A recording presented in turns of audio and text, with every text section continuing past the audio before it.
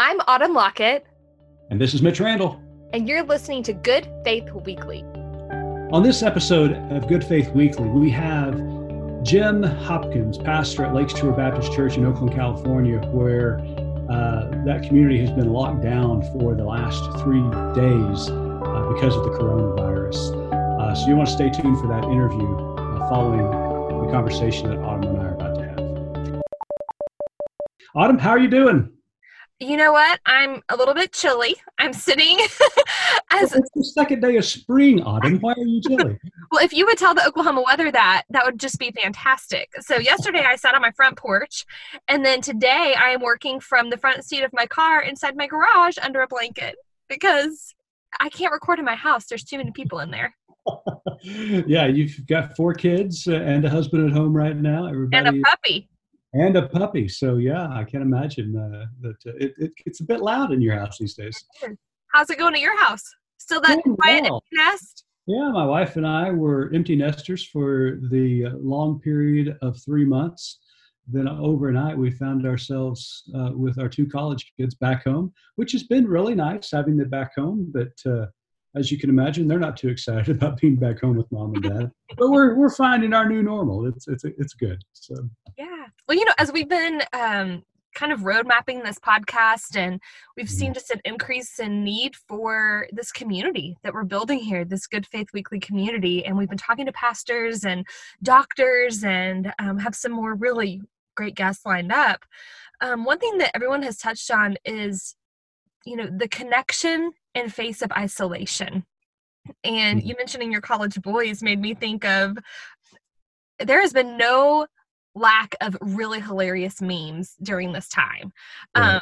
Humor is getting us through. And one of them that I saw was talking about online dating and how we're back to courtship, y'all.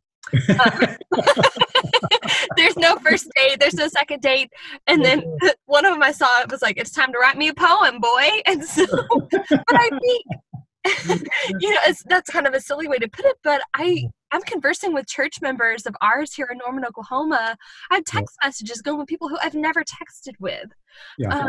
And it's that's one of the things that really is amazing about this current crisis, that we are finding ourselves in isolation. So we all need community, even those who are self-prescribed introverts. We need some kind of contact. And so being able to get out to people and to visit with them, whether that's on social media, whether that's a phone call, a text, or, God forbid we even write a letter these days. I know that's way back in my day. But we do crave this. It's been interesting to see, like you said, it's really kind of rekindled the way we communicate with one another in a more frequent manner. Yeah, absolutely. I know we've started sort of a conversation piece around kind of that good faith community. There's a new Facebook group instead of a page where people can talk about good faith gatherings. Good faith gatherings. There we go. And so that's a great place to come and talk with people who are probably in a similar place to you. But a question that we posed on there was, how are you finding connection? How are you finding some solace during this really tricky time? And one thing that I noticed is, as we're out walking our little puppy who has the tiniest bladder in the universe, no one warned us about that. People who I usually just kind of like glance at and keep walking, or maybe wave or do a hand nod, or, a one finger kind of wave. We're doing a 6 feet away, but like a true conversation.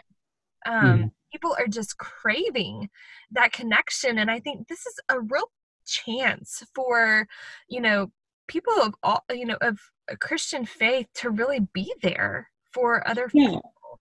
We're hearing from churches all across the country about congregational mobilization and younger members going grocery shopping for their older members and setting those groceries outside of their homes.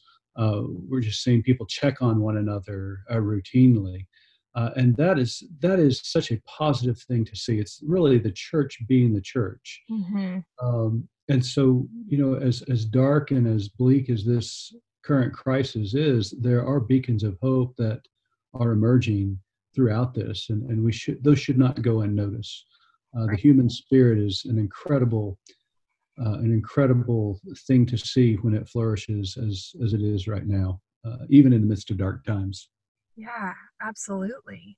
And I think none of us really know what's going to happen. There's a lot of questions. I know, we talked to Dr. Hefner. He mentioned checking at, the cdc.gov website to make sure you're apprised of everything that's going on, but none of us knows what's going to happen next with this. And I think just making sure that we're taking care of people, we're being our best selves, that we're taking care of each other, is just so important. That's basically all we can do right now. That's not, I mean, that is not all we can do, but also because there is this big unknown about how this virus is going to continue to spread and how many people are already infected by it that aren't showing symptoms. Dr. Anthony Fauci has often said, as well as other experts, such as Dr.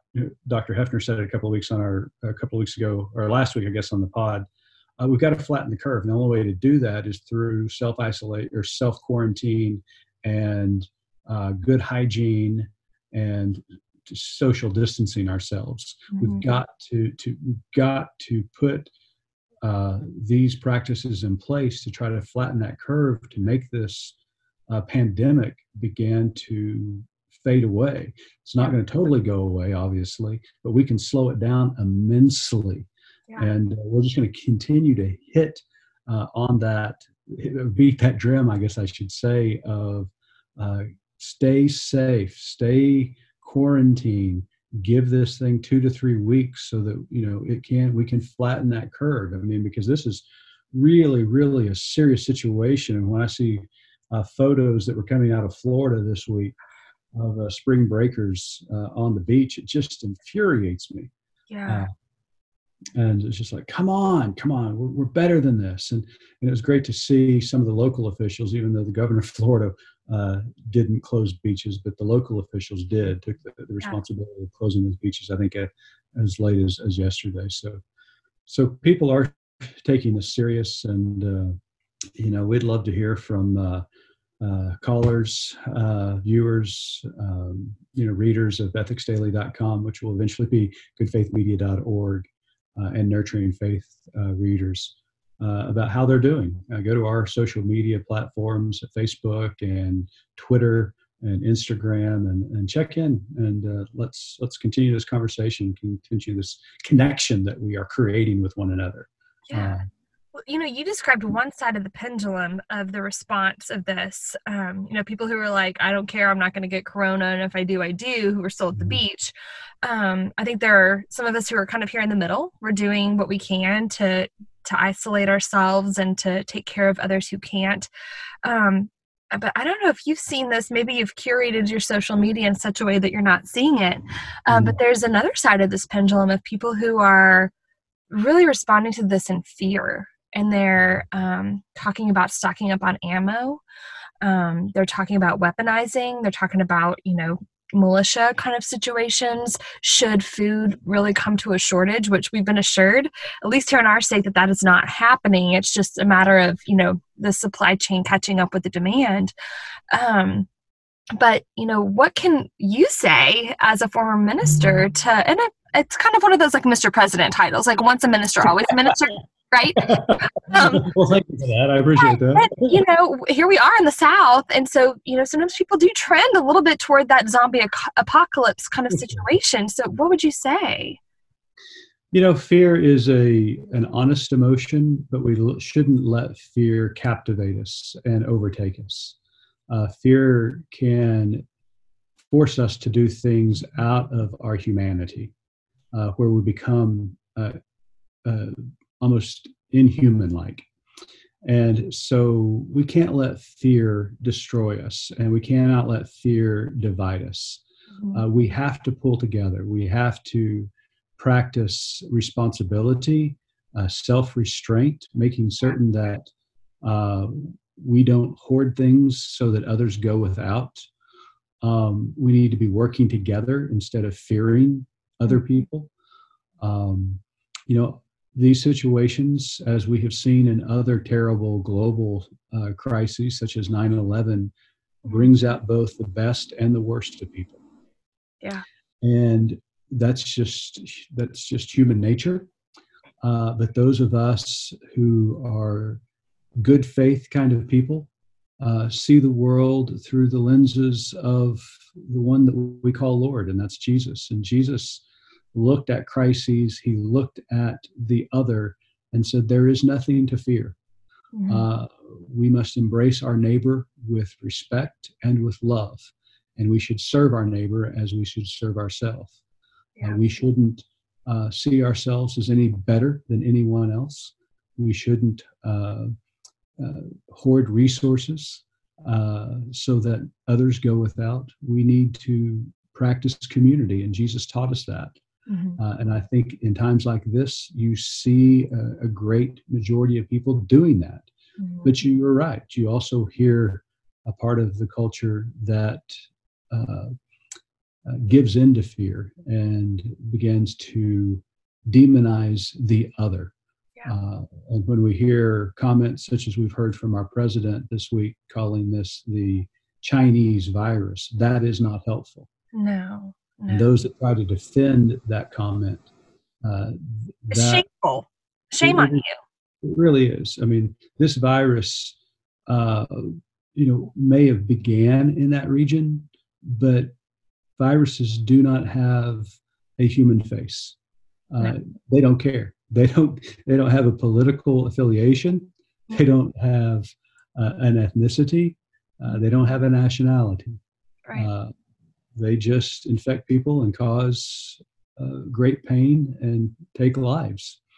And so when we're trying to unite the world, when we're trying to bring people together, language such as the president has used and other people have used to defend that kind of language, it has no place in a decent and civilized world. And it is shameful. You're right. Yeah, it is.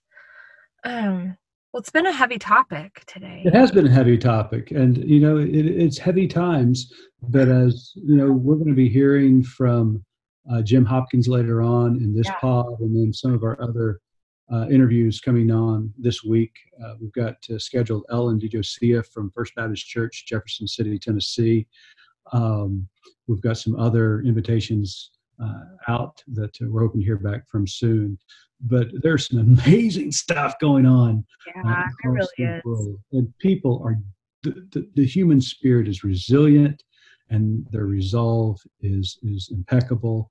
And we're going to get through this. Yeah, we are. We're going to cry together, and we're going to laugh together. And in the end, we're going to experience resurrection like we've never experienced it. And I can't wait for that day to come. Absolutely. And we've got a guest coming up on our next segment. So stay tuned for Jim Hopkins. Are you looking for a new way to grow your faith? Nurturing Faith is offering 5 of their best-selling devotionals for only $12 for Good Faith Weekly listeners. Go to nurturingfaith.net to find hope from Carol Bozeman Taylor, John R. Roebuck, Blake McKinney, Michael L. Ruffin, and Merrill J. Davies. The books are all available in the bookstore section of the Nurturing Faith website. And now, back to Mitch and Autumn. Welcome back to Good Faith Weekly. This is Mitch Randall and Autumn Lockett. We have a very special guest with us today, joining us all the way from Oakland, California, the pastor at Lakeshore Avenue Baptist Church, Reverend Dr. Jim Hopkins. Jim, thanks for being on the show today. Hey, good morning. I guess it's a pleasure, but it's an honor. And Well, we know you and your 40 million cohorts out in California are really suffering the brunt of this current crisis we're facing with COVID-19. Governor Newsom, Gavin Newsom of California, issued an order for all Californians to shelter in place starting today. But in the Bay Area where you minister, this has been going on for a couple of days now. So just for our listeners, tell us how's that order going? How are you doing personally? Yeah, thanks. The shelter-in-place order started for the Bay Area counties on Tuesdays. And broad terms, if what you're doing is not essential, stay home. Grocery stores, gas stations, hospitals, hardware stores are essential. Restaurants are takeout only. A lot of my family members, my wife, my oldest son, his wife work in the medical world, so they're out working. Religious work is deemed non-essential. I was supposed to have a great graveside service yesterday, and the mortuary called and said it needs to be postponed. We've been told our work is non-essential. So wow. So you were told is that part of the lack of a better term, executive order of sheltering in place, is no funerals can take place? This was just a pretty small service. It was going to be outdoors, graveside, and they reached out and said that they were not able to do it. So what is the plan in situations like that where funerals are being delayed? Yeah, because we had just in our church a big funeral this past Saturday, and tried to do social distancing things. I mean, how do you not hug at a funeral? But right. I think going forward there certainly will be restrictions. I mean, every church I know is going to go completely online with services, Bible studies for the duration. We were all thinking it might be 2-3 weeks. The order was through April 7th, but the governor yesterday did not put an end date on his on this current statewide order. So, yeah, my sense is that a lot of memorial services are going to be delayed. Now, how does that impact traditions like Muslims and others that demand that burials take place very quickly? Mm-hmm. Right. Yeah, I think so. Yeah, we're facing. There might be a revision on what's essential in that regard. I don't know. Sure. Right. Sure. So, Autumn, do you have a question for Jim? Yeah, I do. So, China and Italy have kind of been our guidepost for what this may look like. It's almost like watching the weather. You can see what's happening, out west as it's coming our way. And your city was, sort of like Mitch referenced, you were the front runner of this. And so have you learned anything in your couple of days advance on, what we may be experiencing soon? What's your word for the rest of us? Well, I mean, as we've tried to put, plans in place within our congregation of taking our directory and making sure everybody gets called, people are just very appreciative of efforts this time to reach out in quote creative ways. I don't know that a phone call is all that creative, but these days it sort of is, Yeah, I know. Text, it's got an email. And the fact that last Sunday we did have service live, but we also, for the first time, had an online option. And, doing a lot of the learning curve is steep there. But by and large, people were appreciative, saying, yeah, we really value trying to stay in touch with us. And so that's one thing we've learned, just how much people value being cared about. And people are... There's a lot of talk that although this is a crisis, this also kind of reflects maybe a new normal. And so let's try to claim it as positively as we can, that here's some things maybe we should have been doing all along and doing better, and let's claim those. So it sounds like you're saying that this is a potential opening of a door for a new way of connecting with one another, in a real spiritual, human way, because when we're in crisis, we become more vulnerable, obviously. Yeah. And so we're open to connections and to communication and to relationship. Yes, definitely. And I don't want to overstate the pain that a lot of folks are facing from physical illness to economic crisis, but you're right. In crisis, we do become vulnerable and open to each other, to love, to caring, to the eternal. And in the face of this crisis, I mean, at some point, someplace in time, somebody built a church building for the first time and said, wow, that was new and different. and it became the normal. Right. And so, okay, so now we're creating these virtual communities, and 20 years from now, I don't know, we'll see. Yeah. But if we turn to God, where does God ask us to turn? And often it is to turn to the future. So. Sure. So Jim, how are you doing? I mean, you've been in your house now for a couple of days. How are you getting by? So Tuesday was the first day, and I was pretty much home. But I needed to go down to the church office to check some mail. And, we've got people that will be going by the church every day to check on things, to check mail, to prepare deposits, that sort of thing. And the first day, got word that the daughter of one of our older members, a longtime member, she was 95, learned her daughter had died. And so what am I going to do? So I violated the stay in shelter in place order and went and saw Doris. And I just said, what are you going to do? Talk to a grieving 95-year-old simply across the phone? That seemed like something a little more was demanded there. Tuesday night we had a Bible study and church council meeting online. That worked reasonably well. Wow. Wednesday, I'm sure I did some things. Thursday, I went to the grocery store for a little bit.